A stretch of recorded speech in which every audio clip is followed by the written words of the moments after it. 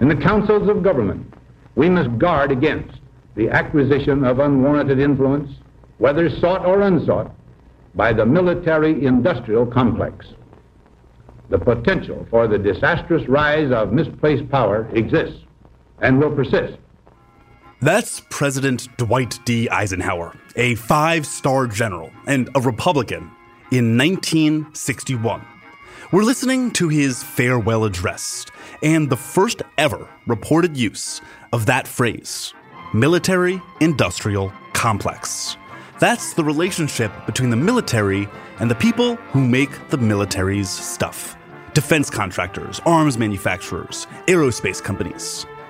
So let's jump to the future. Here is today's president, Donald Trump, making an important personnel announcement. Mark Esper, who is a highly respected gentleman with a great career, West Point, Harvard, a tremendous talent, who's just named Acting Secretary of Defense. I think he'll do very well. Yes, Esper has a very long career, but one bit of Esper's career President Trump didn't mention: his years of experience as the most powerful arms lobbyist in America.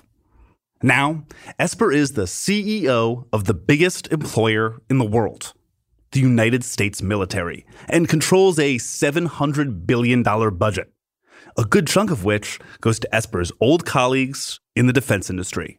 The lobbyists that reported, the team that reported to me, I oversaw all their activities across all services, MDA, non-defense activities. So everything that Raytheon lobbied on, basically? Yes, ma'am. That was one of my responsibilities out of several. So, how did he get there? And what does it mean? Who is Secretary of Defense Mark Esper? I'm Sean Morrow, and this is Who Is, the podcast from Now This, where we examine power by looking at the people who have it. In early January, the United States military killed Iranian General Qasem Soleimani, an action that many fear could spark a very serious conflict. Foreign Policy magazine spoke with a senior Defense Department official who said, quote, "The usual approval process, the decision-making process, did not occur." That Secretary Esper, just a few months into his tenure, held meetings without important Pentagon leaders, working in a silo with President Trump and Secretary of State Mike Pompeo. Let me reiterate that the United States is not seeking a war with Iran, but we are prepared to finish one. His answer for what needs to happen in Iran? Iran needs to become a normal country. He said the same about China in an interview with the CEO of Goldman Sachs. I just think China's heading in the wrong direction. And so what we've been saying is we need to compete with them, and we need to try and pull them back into the international world order, the liberal world order that we established in the wake of World War II, and try and get them on that path, because we don't want a conflict with China. What we want to do is we want to see them develop into a normal country. And that's one of the things we're trying to do these days from our perspective, is to make sure we're ready for the worst, but hope for the best and work for the best. And I do want to talk about what it means that Esper is in charge of the department for these high-level discussions. But first, let's go a bit into the world he comes from. Since I was a kid, I've always been obsessed with the military-industrial complex. I was a weird kid. But anyway, the idea that there's an industry that would directly benefit from more war has always fascinated me. Why does this exist, and how did it come about? Kate Brannon is the editorial director of Just Security, which analyzes national security policy. She knows the defense world very well. The United States derives a lot of its power from its economy, but it also derives a lot of its power, at least it used to, and it's set up to derive a lot of its power from its military. The Department of Defense is just an absurdly large apparatus. I think the other thing that's difficult for the public sometimes to remember is all of the kinds of things that fit within the defense umbrella. There's the obvious stuff like waging war or deploying troops, but the Defense Department also oversees an enormous healthcare system for active duty troops. They oversee daycares, they oversee schools, there's enormous media apparatus, and then the other huge part of it that's often forgotten is it's an enormous business in a way. The amount of money it's managing, and specifically the amount of weapons it's buying and the price tags that go with that. So it's also a huge sort of business enterprise as well. And super important to that business enterprise are the people who make the business of war happen, from defense contractors to weapons manufacturers. Before World War II, there wasn't some huge defense industry. Normal civilian companies like General Motors built military arms during wartime, then just went back to making normal stuff. But after the war, there grew an armaments industry, a business that only makes money when nations are at or preparing for war. And it's worked out quite well for them. The industry made a record-setting $760 billion in 2018, and a lot of that comes from the U.S. Department of Defense. Here's Esper again in an interview with the CEO of Goldman Sachs. An important charge, not an easy charge, but glad to hear that. It's only a $738 billion budget. It's a big budget. It's different than our small little budget here at Goldman Sachs. I'll swap paychecks with you, though. That's right.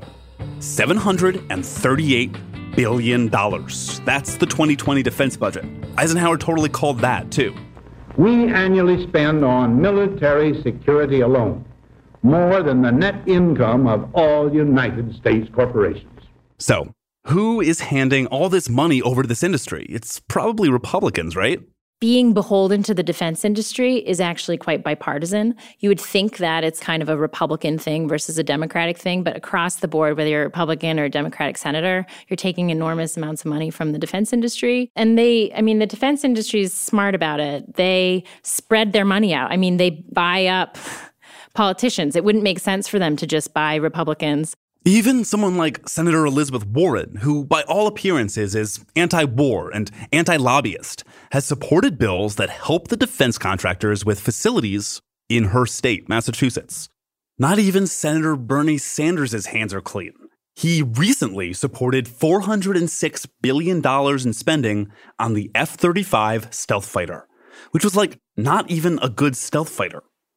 And those are two of our most progressive politicians. I spoke to Jack Detch. He's a Pentagon correspondent for Al Monitor, a news outlet covering the Middle East. I asked him about what part Congress plays in all of this. Congress, of course, holds the purse strings. Congress has a tremendous amount of influence. And you're dealing with lawmakers, of course, that all sort of get a piece of this programming. When you look at the F-35, for instance, the supply chain is split off so many different congressional districts, so many different political constituencies. That's certainly intentional because a lot of people want to have a piece of this aircraft, want to have the political clout that comes with it. So a lot of it is really dealing with Congress, making sure those relationships are tight. And for the lawmakers, certainly having influence and having some skin in the game when it comes to DOD. Ensuring every state is beholden to the defense industry is all part of the plan. When an arms manufacturer wants to build a new piece of military equipment, they'll specifically split up the states where every piece of that equipment is built.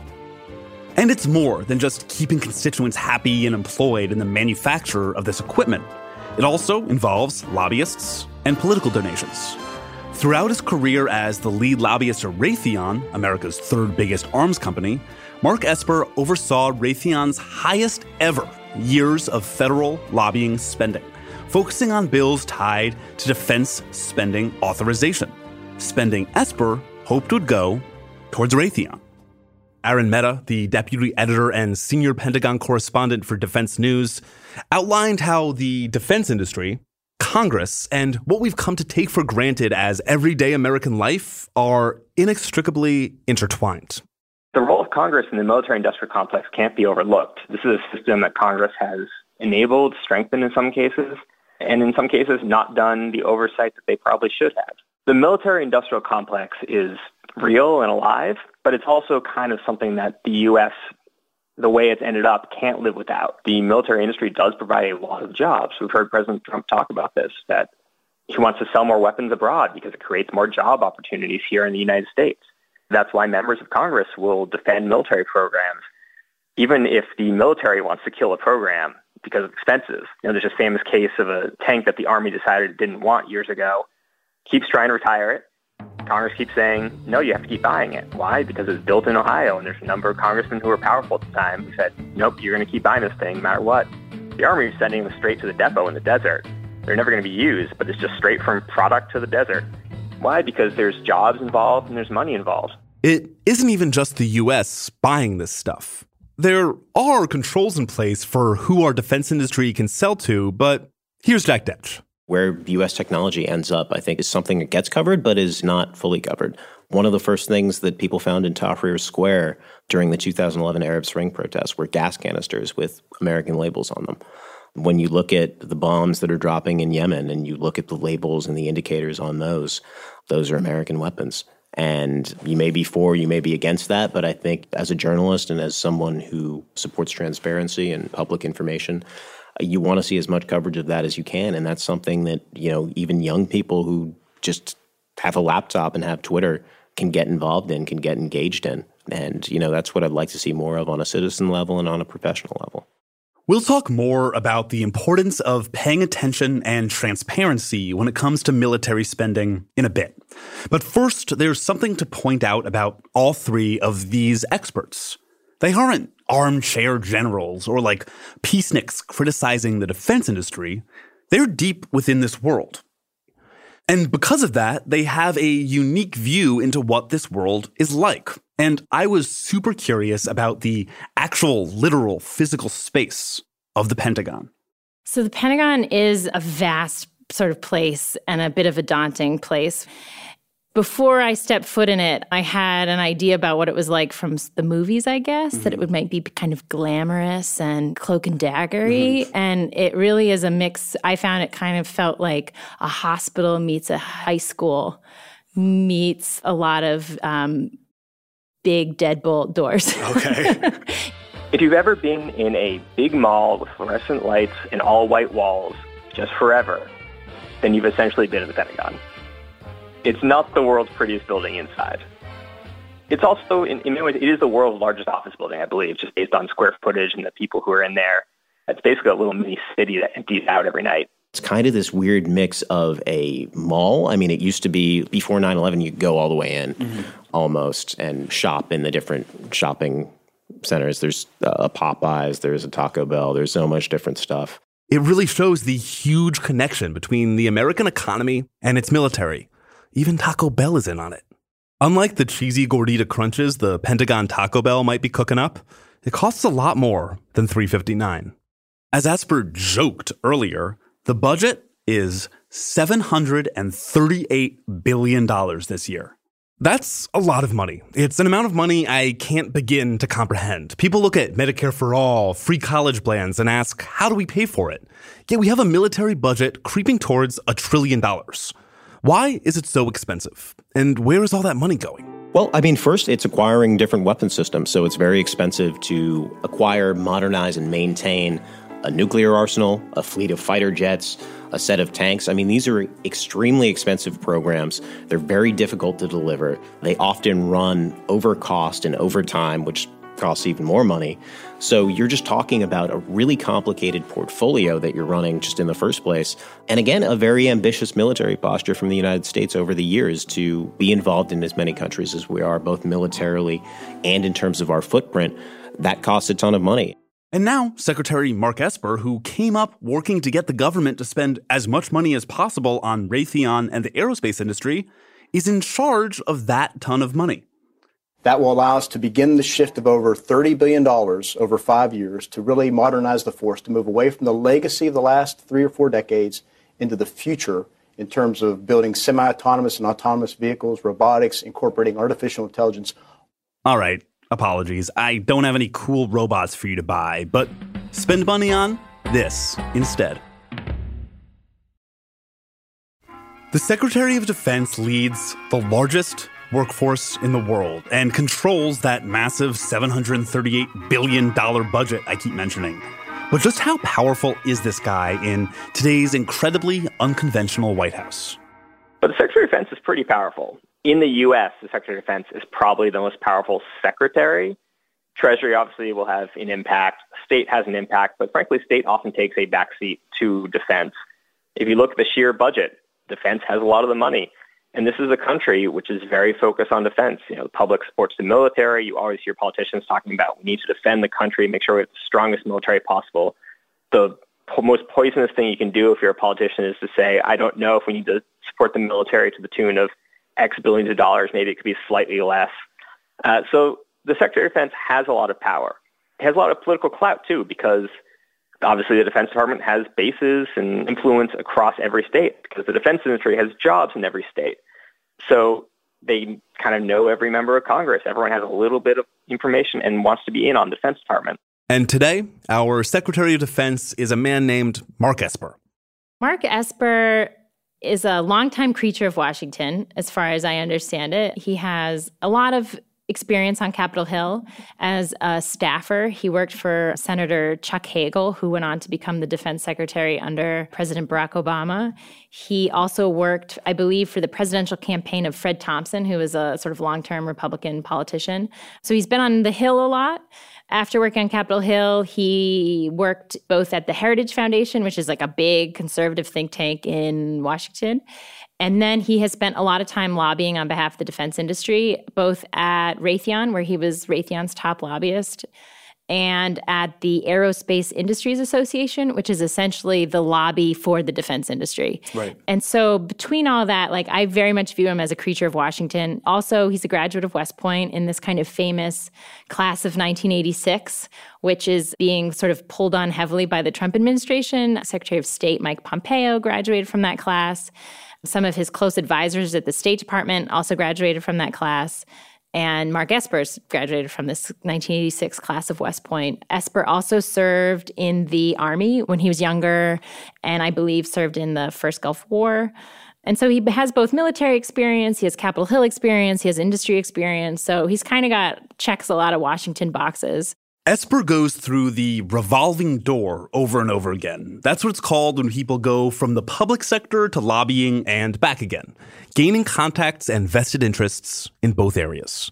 His first lobbying job was working for the industry at large, for the Aerospace Industries Association, representing anything that flies, including the stuff that blows up or drops stuff that blows up.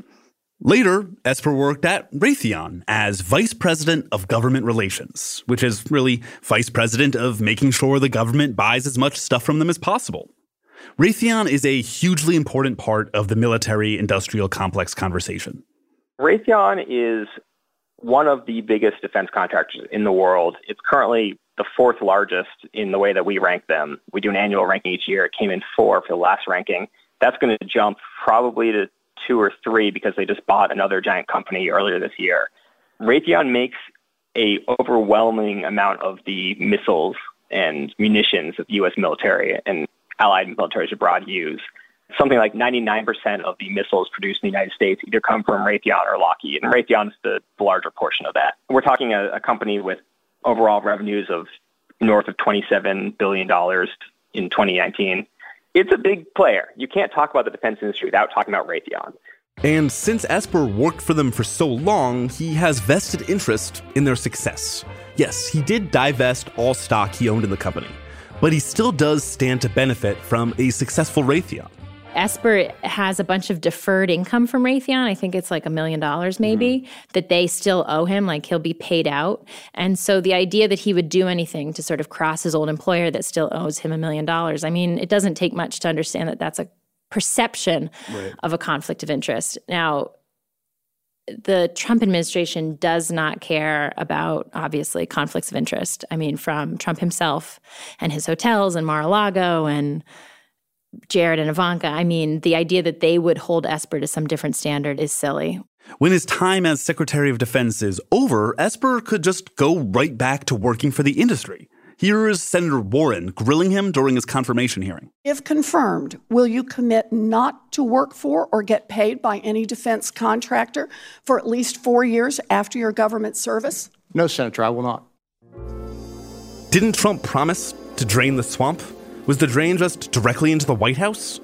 But this isn't just a Trump thing. Like a lot of the stuff we talk about on this show, it's part of a systemic problem that Trump just does in a more brazen way. There's, again, a long history of the members of the defense industry coming into administrations and working in the industry. Probably the clearest example here is actually from President Obama when he first came in.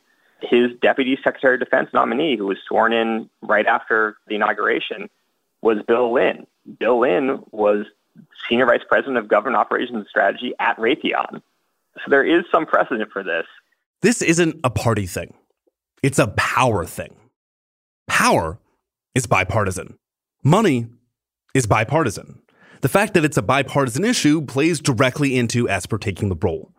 When Trump's first Secretary of Defense, James Mad Dog Mattis, stepped down, he wrote in his resignation letter, "You have the right to have a Secretary of Defense whose views are better aligned with yours." First, President Trump puts up Patrick Shanahan, once vice president of Boeing Missile Defense Systems, another defense industry guy. But his confirmation is muddled by accusations that he'd, in his short time in the acting role, already used his power to help Boeing. But that doesn't sink him. An old domestic violence case involving Shanahan comes out, and his nomination is totally scuttled. Enter Esper. Then the Secretary of the Army, he's Trump's nominee. And here comes the bipartisanship. 90 out of 100 senators voted to confirm Esper. 90. And of the 8 who voted nay, 5 were running for president, perhaps caring about how it would look in a general election if they voted to confirm Trump's picks. One of the senators to vote against Esper was Elizabeth Warren. Elizabeth Warren made a big stink about his background with Raytheon and essentially was one of the few people who voted against him, gave a very impassioned speech about why he should not be allowed to be Secretary of Defense because he was not going to recuse himself from certain Raytheon products. You know, this is where the reality of the defense industry comes into play. Raytheon makes a number of systems that nobody else makes, including missile defense systems. So can Esper recuse himself from discussions about these missile defense systems? Well, it's tough because if a partner nation comes in and says, we're interested in getting this system, we feel we need this particular weapon system to defend our country, let's talk about it. It's very hard for the Secretary of Defense to get up and say, I'm sorry, I can't talk about that. You have to talk to my deputy and walk out of the room. So a decision was made that there's certain systems he is allowed to talk about because they're considered national assets, essentially tools of national policy. And missile defense is very much a tool of national policy and diplomacy as much as it is a military asset. Despite Warren's criticism, Esper refused to recuse himself from decisions regarding Raytheon. On the other hand, Secretary Esper does have a lot of real legitimate experience in the armed forces. He went to West Point. He graduated in the same class as Secretary Mike Pompeo, as we mentioned earlier. And his education is vital to understanding how he runs our military. As a person who started off as an infantry guy who won a combat action badge and won a Bronze Star in the Gulf War, and then migrated sort of to a missile defense portfolio. So when you look at the way that the Defense Department is thinking about how to take on China or Russia in a future war, they're really thinking about it with a missile focus in mind, getting troops forward into China, into Asia, under the cover of missiles, and beating back sort of the Chinese air defenses. And that's kind of really wired into Esper's brain and his thinking. And it's one of those things that when you think about, as we again are gearing up for what's being called around Washington, the great power competition, China and Russia, and you start hearing these phrases that are very similar to old Cold War phraseology, and you start to see certain, strategies and logistical thoughts going out there about big force-on-force war, which is, again, very Cold War. You have to say, okay, is there a through line here to the education a lot of these guys got back there in the military academy from 82 to 86? That's what they were being taught. So it's a very interesting thing. You can kind of draw some conclusions based on the education in the background. When you're a listener or a reader unpacking somebody's background from the military or a top defense official, think about where these people came from. Think about the values in the institutions. When somebody's an Army guy, are they an artillery guy? Are they an infantry guy? What conflicts were they involved in? Because that's going to inform how they approach every single problem. It's kind of funny. You sort of course, become who you know. And I think a lot of people in the military, in government, travel in the same circles, know the same people, and, of course, become sort of who they know, become that network. And I think we've definitely seen that with Mark Esper, certainly a guy who has those Army values instilled in him, thinks a lot about sort of this Cold War footing against Russia and China. Of course, has said we're not in a Cold War with China, but we sort of see a much more conventional footing towards Russia, towards China, even towards Iran with Secretary Esper than we might under a different defense secretary. China has spent basically the last 20 years while the Pentagon was focused on Iraq and Afghanistan, looking at what the U.S. had and saying, okay, they're investing in stuff to deal with fighting terrorists and insurgents. We can invest, while they're not looking, in stuff that would be used to kill carriers and to keep their airplanes out of our airspace. And a couple of years ago, you started to hear people in the Pentagon going, hey, are you guys tracking what China's doing? They're investing in weird ways. And then about 2 or 3 years ago, around the time of the Trump administration coming in, you started to suddenly see a real shift inside the building. And it was one that was driven loudly by Secretary Mattis at the time, saying China is the future competitor. Russia, they're always going to be a potential competitor. They're always a threat to NATO, but we basically know what they have and how to deal with them in Europe. It's China that we have to really reorient ourselves towards. China inside the Beltway really has become the focus in almost a startlingly fast fashion. I mean, it was not like this 3 years ago. And now you can't go to any think tank event without somebody bringing up China as the biggest concern. Hold on. Are we going to war with China? It's mostly about preparedness. I mean, certainly that's something that, nobody can rule out in the future. But, for DOD, for the Pentagon, for the way that the Secretary looks at it, it's really making sure you are prepared. So in case worst comes to worst, you have that channel and you have the ability to deter a potential conflict. I think that people don't understand the system of operation inside the Pentagon and the system that drives American decision-making on conflict. I think sometimes people assume there is a shadowy cabal of generals sitting in the Pentagon who get together for lunch and decide, this is the country we're going to invade next, and this is the company that we're going to buy all this stuff from and make a lot of money off of, and then they cackle and clink their scotch. The process is slow. Even if the Pentagon wanted to have some sort of shadowy conspiracy, it takes a long time. There's a lot of paperwork and a lot of PowerPoint slides that get produced. And ultimately, this is a process-driven building. And there's a lot of people who the process has to run through. Nothing happens fast in the Pentagon.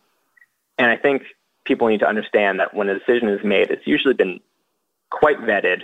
Whether the vetting is correct or not, whether it's correct assumptions are made, it's a separate issue. But it's generally been anything that happens in the Pentagon, there's at least 2 or 3 guys sitting in a windowless room in the basement who have cranked out 100 pages of papers and 5,000 PowerPoints about it.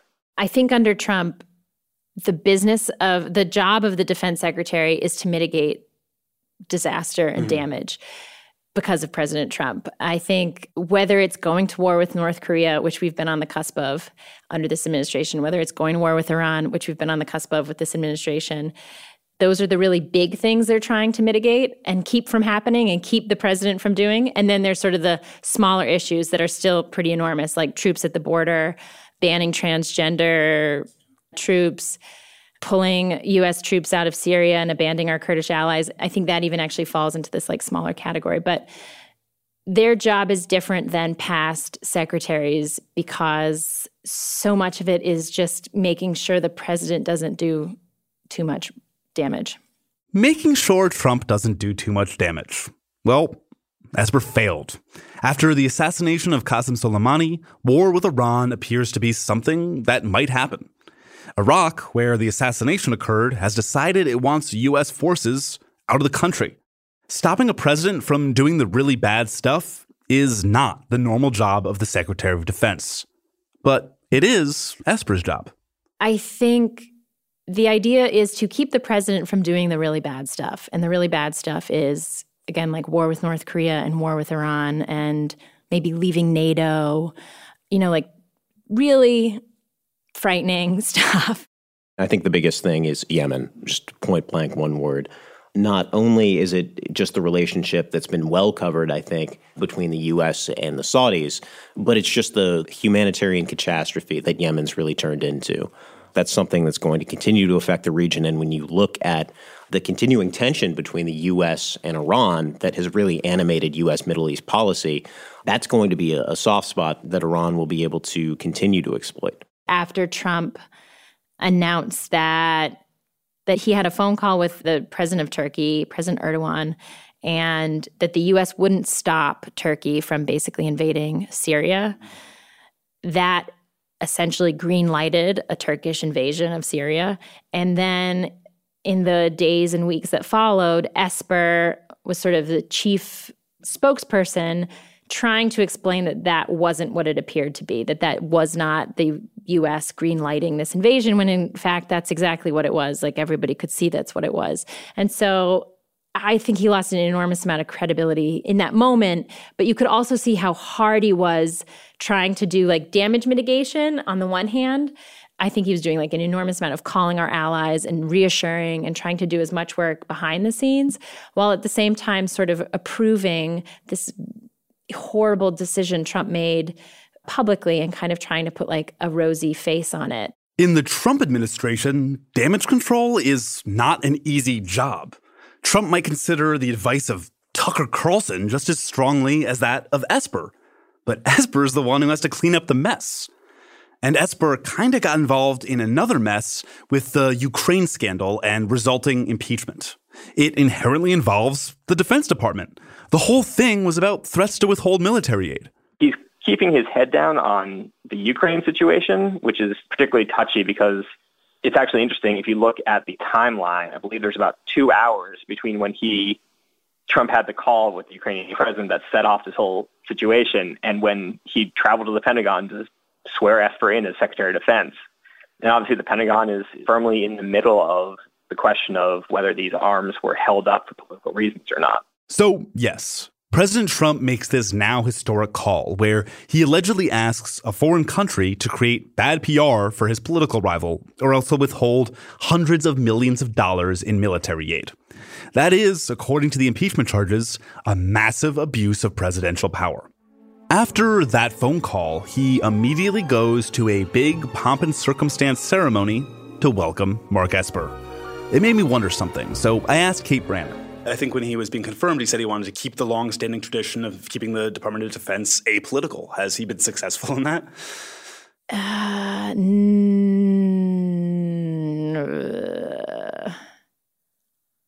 No, I don't think so. I just think that the force of Trump is so strong. Trump is intent on politicizing the military. He has been from day one.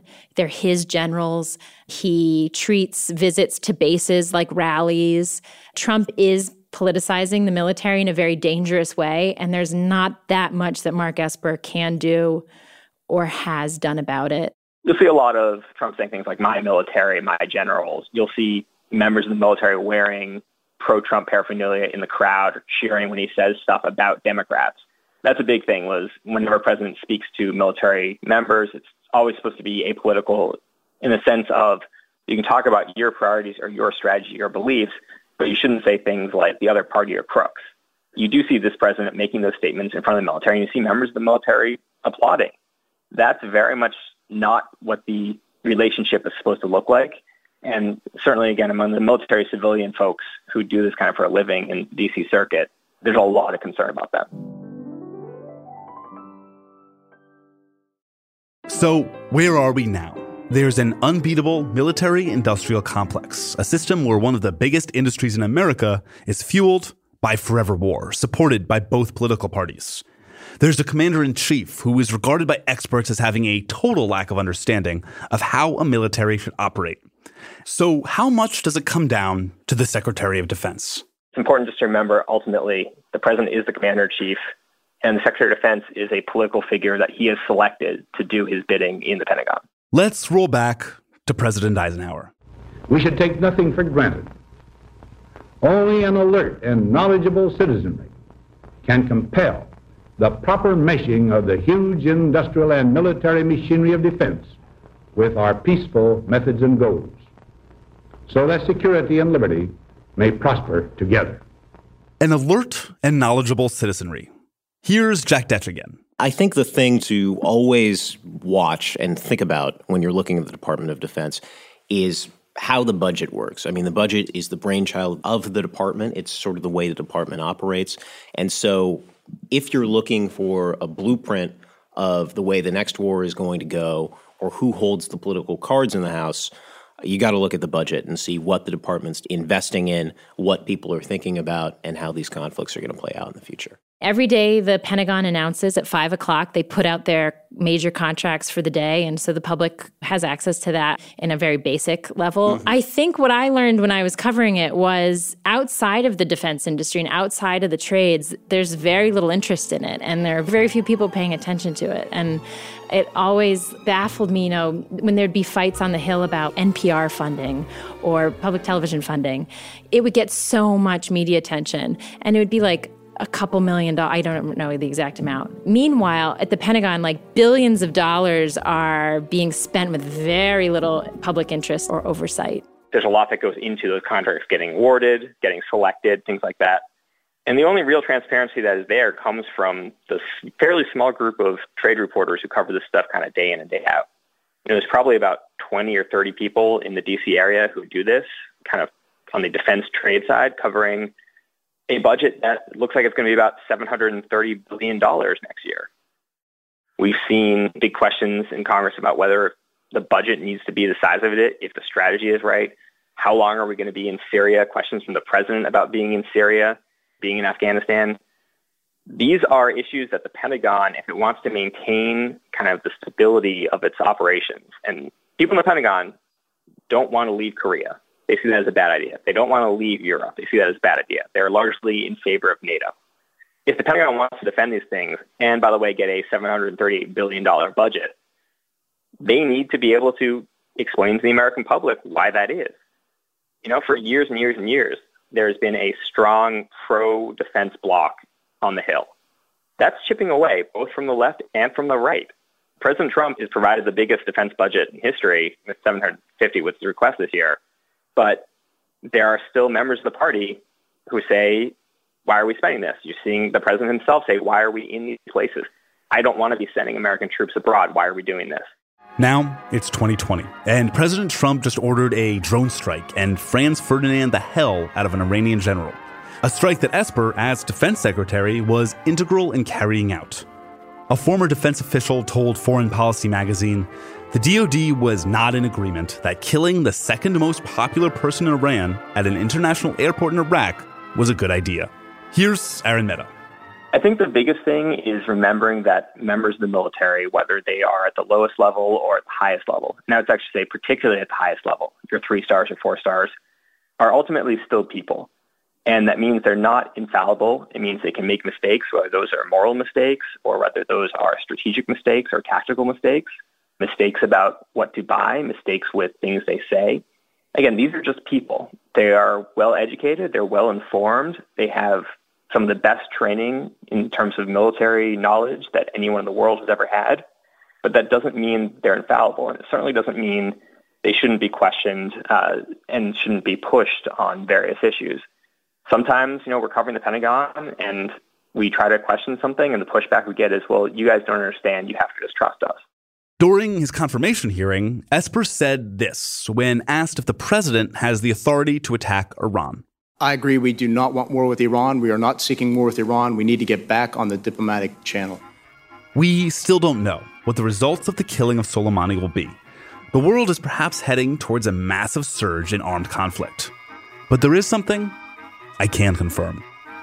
Raytheon stock went up 6% since the assassination. It's at an all-time high. And that's the military-industrial complex. As the Iran story develops, we'll need to pay more attention to one of the United States' most important allies in the Middle East, Saudi Arabia, an extremely religious monarchy whose crown prince has been accused of ordering the killing of a Washington Post journalist. That crown prince, Mohammed bin Salman, next week on Who Is. If you like our show, please let us know in the reviews, subscribe, and tell your friends. And as the primaries approach, don't forget to check out the first half of the season for the stories of Bernie Sanders, Elizabeth Warren, and Joe Biden. A sincere thank you to our experts, Kate Brannon of Just Security, Aaron Mehta of Defense News, and Jack Detsch of Al Monitor. Special thanks to Jen Judson of Defense News. Who Is a podcast from Now This. I'm Sean Morrow, senior producer and writer. Michael McDowell is our producer.